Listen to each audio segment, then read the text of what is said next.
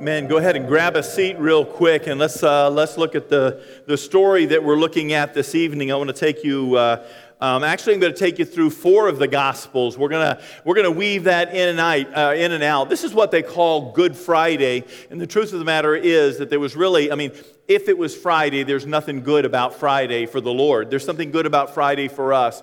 But this is what I want to do. You know, the first time you ever sat down and open up the Scripture and you begin to say, okay, let's look at the resurrection. Let's look at the last week of Jesus' life. John, we've been studying the book of John. John takes us all the way up to chapter 12, 3.5 years in 12 chapters, and the next 9 chapters are 1 week and a half of Jesus' life. And it just weaves it in and out and in and out. But here's the deal. You stop and you say, how long was Jesus dead? We say 3 days he was in the grave, right? Well, you can't get 3 days from Friday to Sunday morning. You can't do it. And the truth of the matter is, Jesus would have been arrested and crucified, and then that would have taken place on Wednesday, and he would have been dead Thursday, and then he would have been dead Friday, and then he would have been dead Saturday, and then he would have rose on the first day of the week. And I'm going to be honest with you, I don't have a clue how the math got done that made it, hey, it's Friday, but Sunday's a-coming, and we call it Good Friday. I don't know how that happened, and I'm not saying I'm the smartest one. I'm happy to have somebody come to me and say, Pastor Joe, this is how it works, and it's new days. It's like new math. This is how it works. I will gladly listen to you. Listen, I'm not the smartest person in this room, and I know that. I just have something to share with you. The Lord asked me to share, and that's what I want to look at. And so as we talk about the idea of what Jesus went through, and MJ read the passage from the book of Isaiah, and this is what it was. There's 2 things that you want to take from that passage as you read that. And the first one is that, everybody paints Jesus as this really nice, good-looking guy. Some people think he's English, some people, but you see him, and he's pretty, and he's white robe and a blue sash, and, I'm not sure where that came from. But at the end of the day, Isaiah the prophet said very clearly, he was not a good-looking man at all. He was not handsome. He was not handsome. Jesus was not handsome. He was not comely that we should desire him. There was nothing about him that people were like, Tom Brady's a good-looking man, okay? Some of you are like, what? Come on, get over yourself a little bit, okay? Come on, you look at that. But really, there's nothing about Jesus that you would be like, we need to go hang out with that guy right there. That's the first thing. The second thing Isaiah shared with us that we need to latch onto, and Mel Gibson did a pretty good job of that. Yeah, we could have showed a bunch of pictures and really got into the, 39 lashes is 13 strands. He got hit 3 times, and we could have done all that with the lead embedded in it, and the glass and the pottery and the leather, and that's what, the doctors say this, it pulls his flesh off, and this is what he had been going. Here's the deal. 700 years before that took place, Isaiah said this man is going to be beaten beyond the image of a human being. So when you stop and think about what it means to picture Jesus dragging across for a little while through Jerusalem, it's a blob of flesh, bones still intact, until he gets to the place where he can't carry it anymore, and they make somebody else carry it the rest of the way according to the Scripture. And then they nail him to that cross. That's the picture of what Jesus saw as Good Friday. But there's something that I want to look at. It's just where my heart is this year, and so I want to share this with you. And I'm going to be sharing Peter tonight. I'm going to be sharing Peter on Easter Sunday morning. But I want to look at that because have you ever been someplace where it's dark? I mean, like dark. Have you ever been someplace where it's dark? When I was a young man, I got to go to the Zanesville Cavern in Ohio. If you've never been to the Zanesville Caverns they take you down into the center of the earth, and some 12-year-old kid is running the tour. There's just me and my friend Kevin on this thing because we just wanted to go do something, and we go down in there, and we get all the way down to the bottom, and we can see all the stuff in the cave. And this kid reaches over and he says, "Hey, check this out." And he flips the switch, and it got black. So when somebody says dark, that's what dark is to me. I learned a long time ago that if you close your eyes just before you turn the light switch off when you're leaving the bathroom, you won't hit the wall. going into your bedroom, okay? Because your eyes adjust that fast. If you leave the light on, your eyes open and turn the light off, it takes that second for your eyes to adjust and bam, you'll hit something, okay? That's blinded by the light, okay? It's a song and everything else, but that's what that is.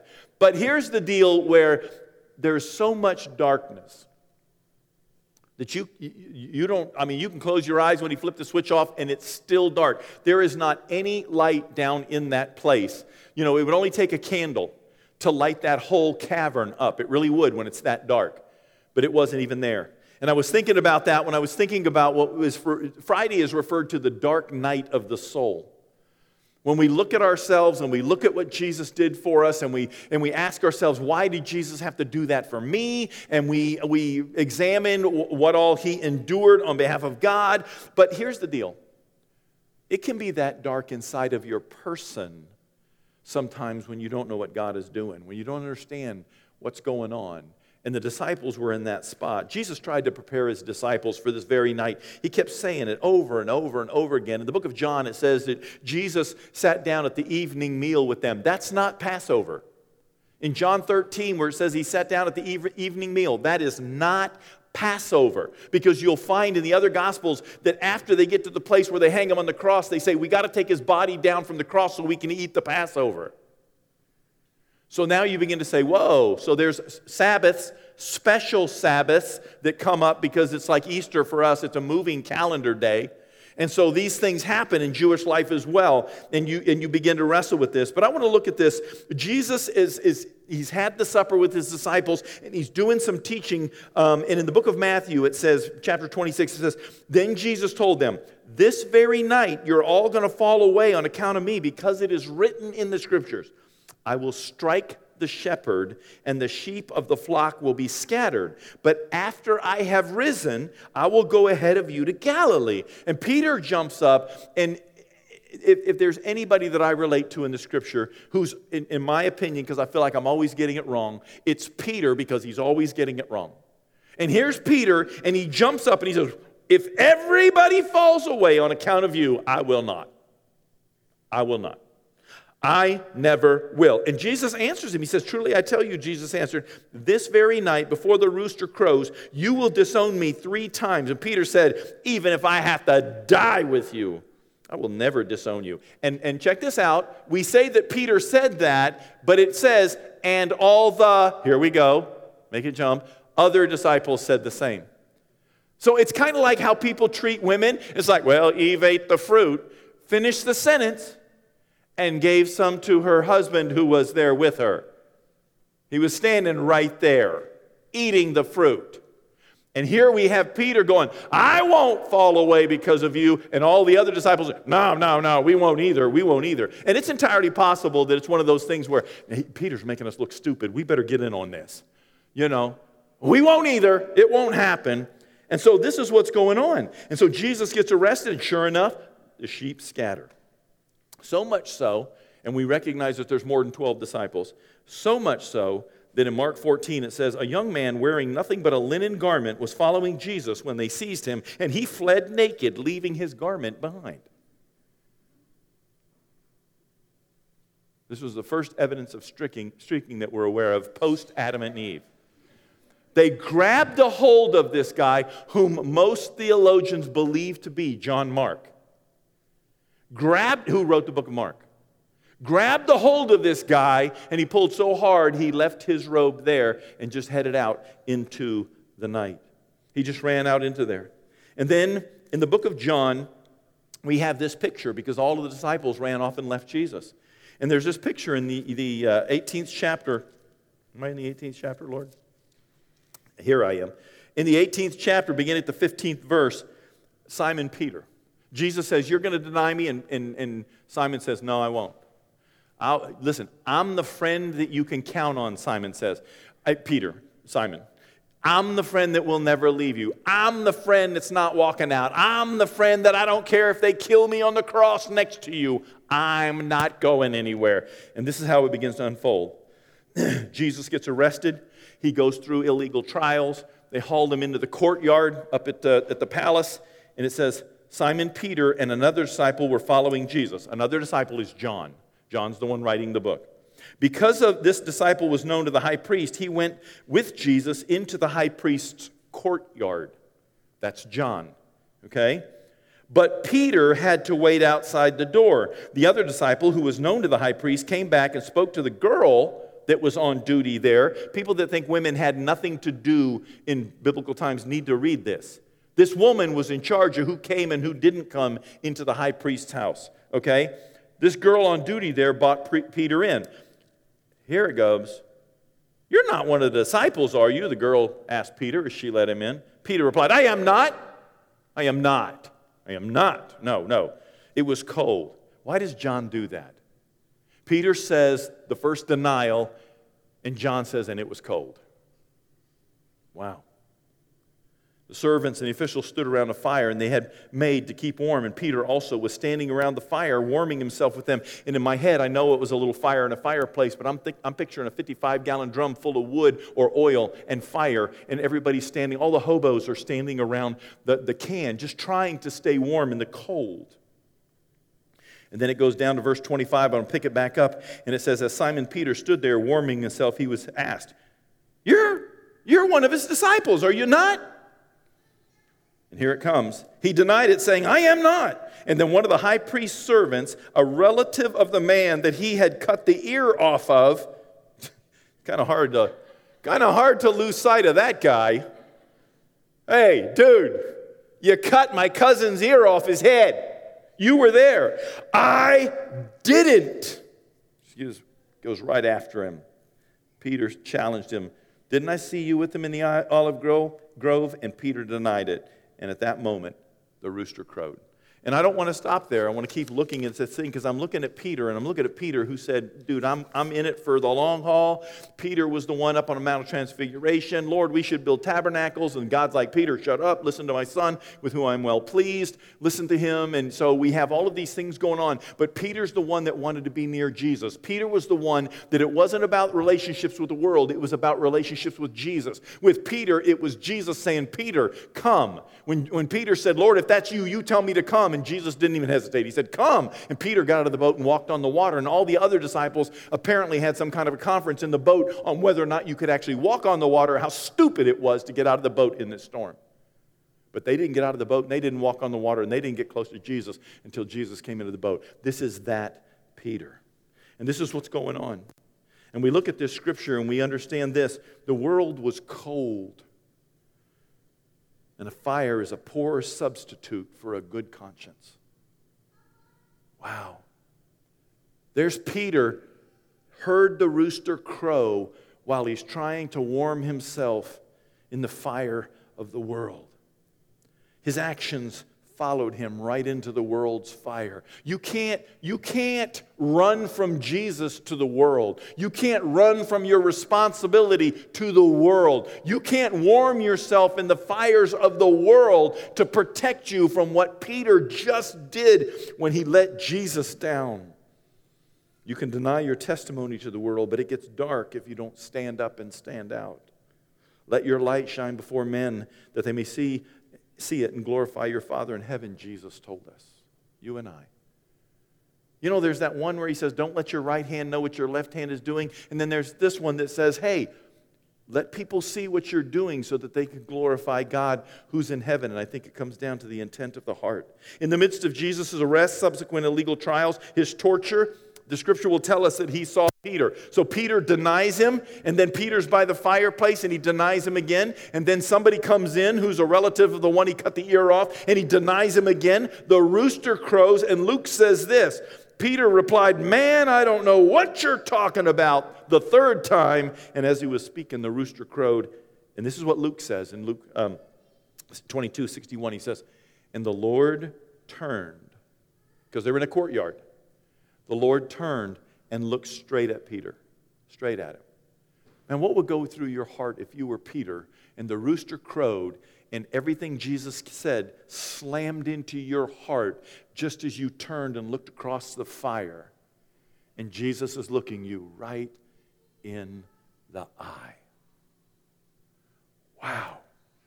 This sat heavy on me this week to put myself in Peter's position and say, wow, Lord, Imagine Peter's heart, warming my hands in the fires of the world just to stay alive. They look at me, but they see right through my thin disguise. No, I said, get away from me. No, I said, that was 2 and 3 and the rooster crowed. And once again I find that I'm just like Peter walking on the water, Lord, and I'm sinking down. Wow. God's looking right at you, right at me, and suddenly I am painfully aware of the depth of my failure to God. You lied to somebody, your word meant nothing, you let them down. You treated somebody horribly, made them feel small and worthless. You cheated somebody, you took advantage of them. You can't stop drinking, can't stop looking at porn, and Jesus is standing right beside you all the while. You show up to church, sing songs to God, but you don't get involved, you don't serve, you don't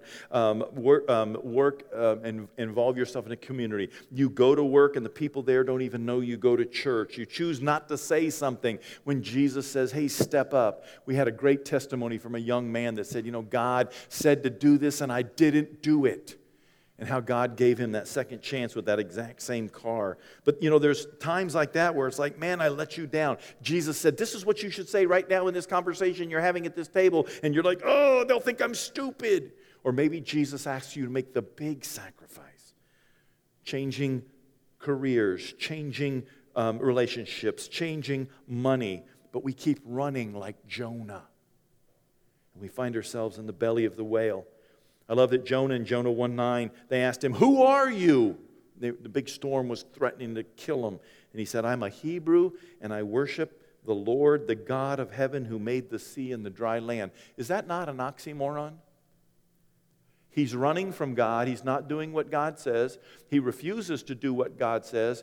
He wants God to kill all the Ninevites because he's a racist, and he knows that if he goes and says to the Ninevite king what God tells him to say, they're going to repent, and God's going to save them and forgive them. And God said, what is it to you, Jonah, if I save 200,000 or 300,000 people that don't know their right hand from their left hand? What is that to you, Jonah? But like Jonah, so many times we find ourselves in some of these situations and we're saying, I follow the Lord. And then I look at myself in the mirror, I do, and I say, do you? Is that what you're doing right now, following the Lord, Joe? And it's like, wow. And then I feel the weight of Peter when the rooster crowed and he turned and he looked right at Jesus and it's like, wow. Peter right there in that spot was painfully aware, I believe, of his failure. The rooster was ringing in his ear. Jesus was looking him straight in the eye. And the scripture says he runs out into the night and weeps bitterly. A grown man crying his eyes out because he lied, and then got called out by God himself. All the while, Jesus' words had the opportunity to be ringing in his memory. Simon, Simon, Satan has asked to sift you all like wheat. But I have prayed for you, Simon, that your faith may not fail. And when you have turned back, strengthen your brothers.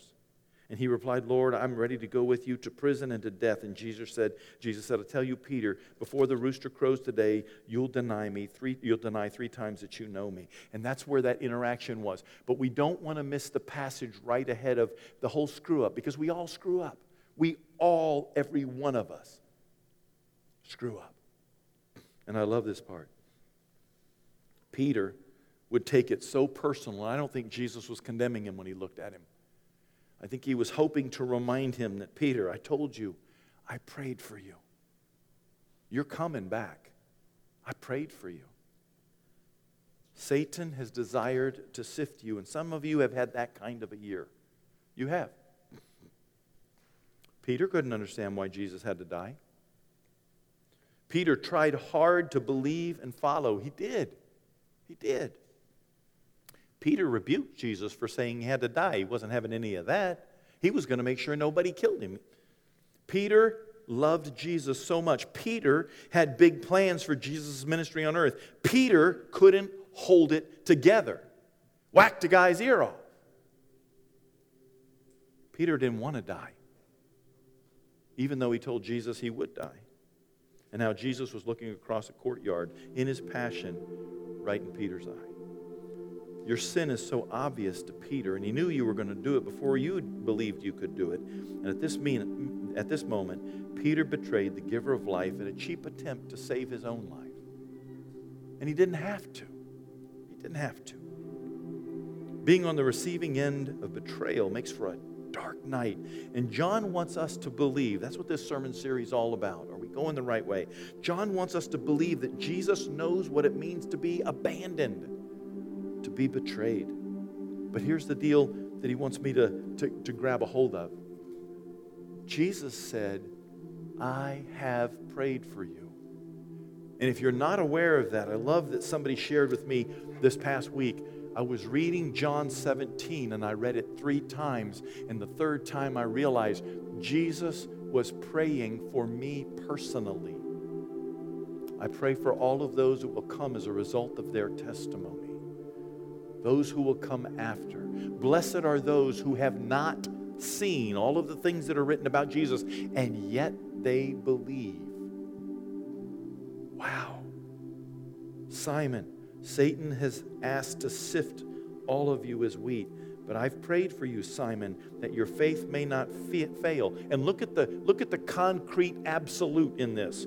And when you have turned back, not if, when you come back, strengthen your brothers. Pull the team together.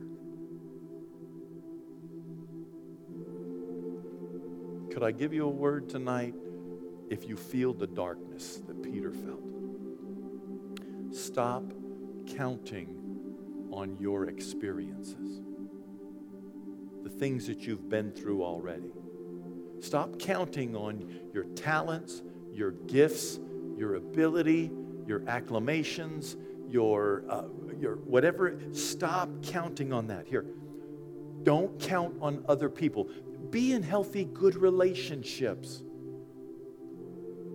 But you're playing to the audience of God. Okay? And start counting on a God who sees you and says, I've prayed for you. I've prayed for you. That when you're restored, you'll encourage and restore other people. Jesus isn't looking at you and he's disappointed, he's upset, he's mad, he's disgusted. He's not. Jesus is looking at you and saying, I've been praying for you and I've been waiting for you. I told you this would happen, but I know you're going to be restored. I believe he was looking across that courtroom going, I know you're coming back, Peter. And Peter hadn't run out into the dark yet. He said, I know, Peter. That's the God that we count on. We enjoy the world and the people around us, but we count on God and God only. That's where we need to be. On Friday night, metaphorically speaking, it was the dark night of the soul. And sometimes we find ourselves there, don't we? But here's the deal. Jesus knew it before you got there, and he already prayed for you. Jesus prayed for you. Let's pray. Father, who is God in heaven, we thank you and we praise you for this day. We thank you for this blessing. We thank you for this joy. We thank you for this promise. We thank you for the encouragement. We thank you for the word. God, I thank you that so many times Peter bumped into you and you weren't disgusted with him or fed up with him or tired of him. That when he screwed it all up, you were like, come on back, Peter, come on back. When you come back, I'm going to put you in leadership. And Peter led your church, God, just like you said he would. And we thank you for that. As we come before you, Father, we take and we consider even right now what it means for you and I to be in a relationship together. What each one of us can say it means that you were willing to let your body, your physical being, God, be absolutely destroyed beyond the image of a man because the wrath of God was poured out on you. God, we thank you for the blood that was shed on our behalf, that fell on the ground, that made us children of the Most High God. We thank you for this in Jesus' holy name.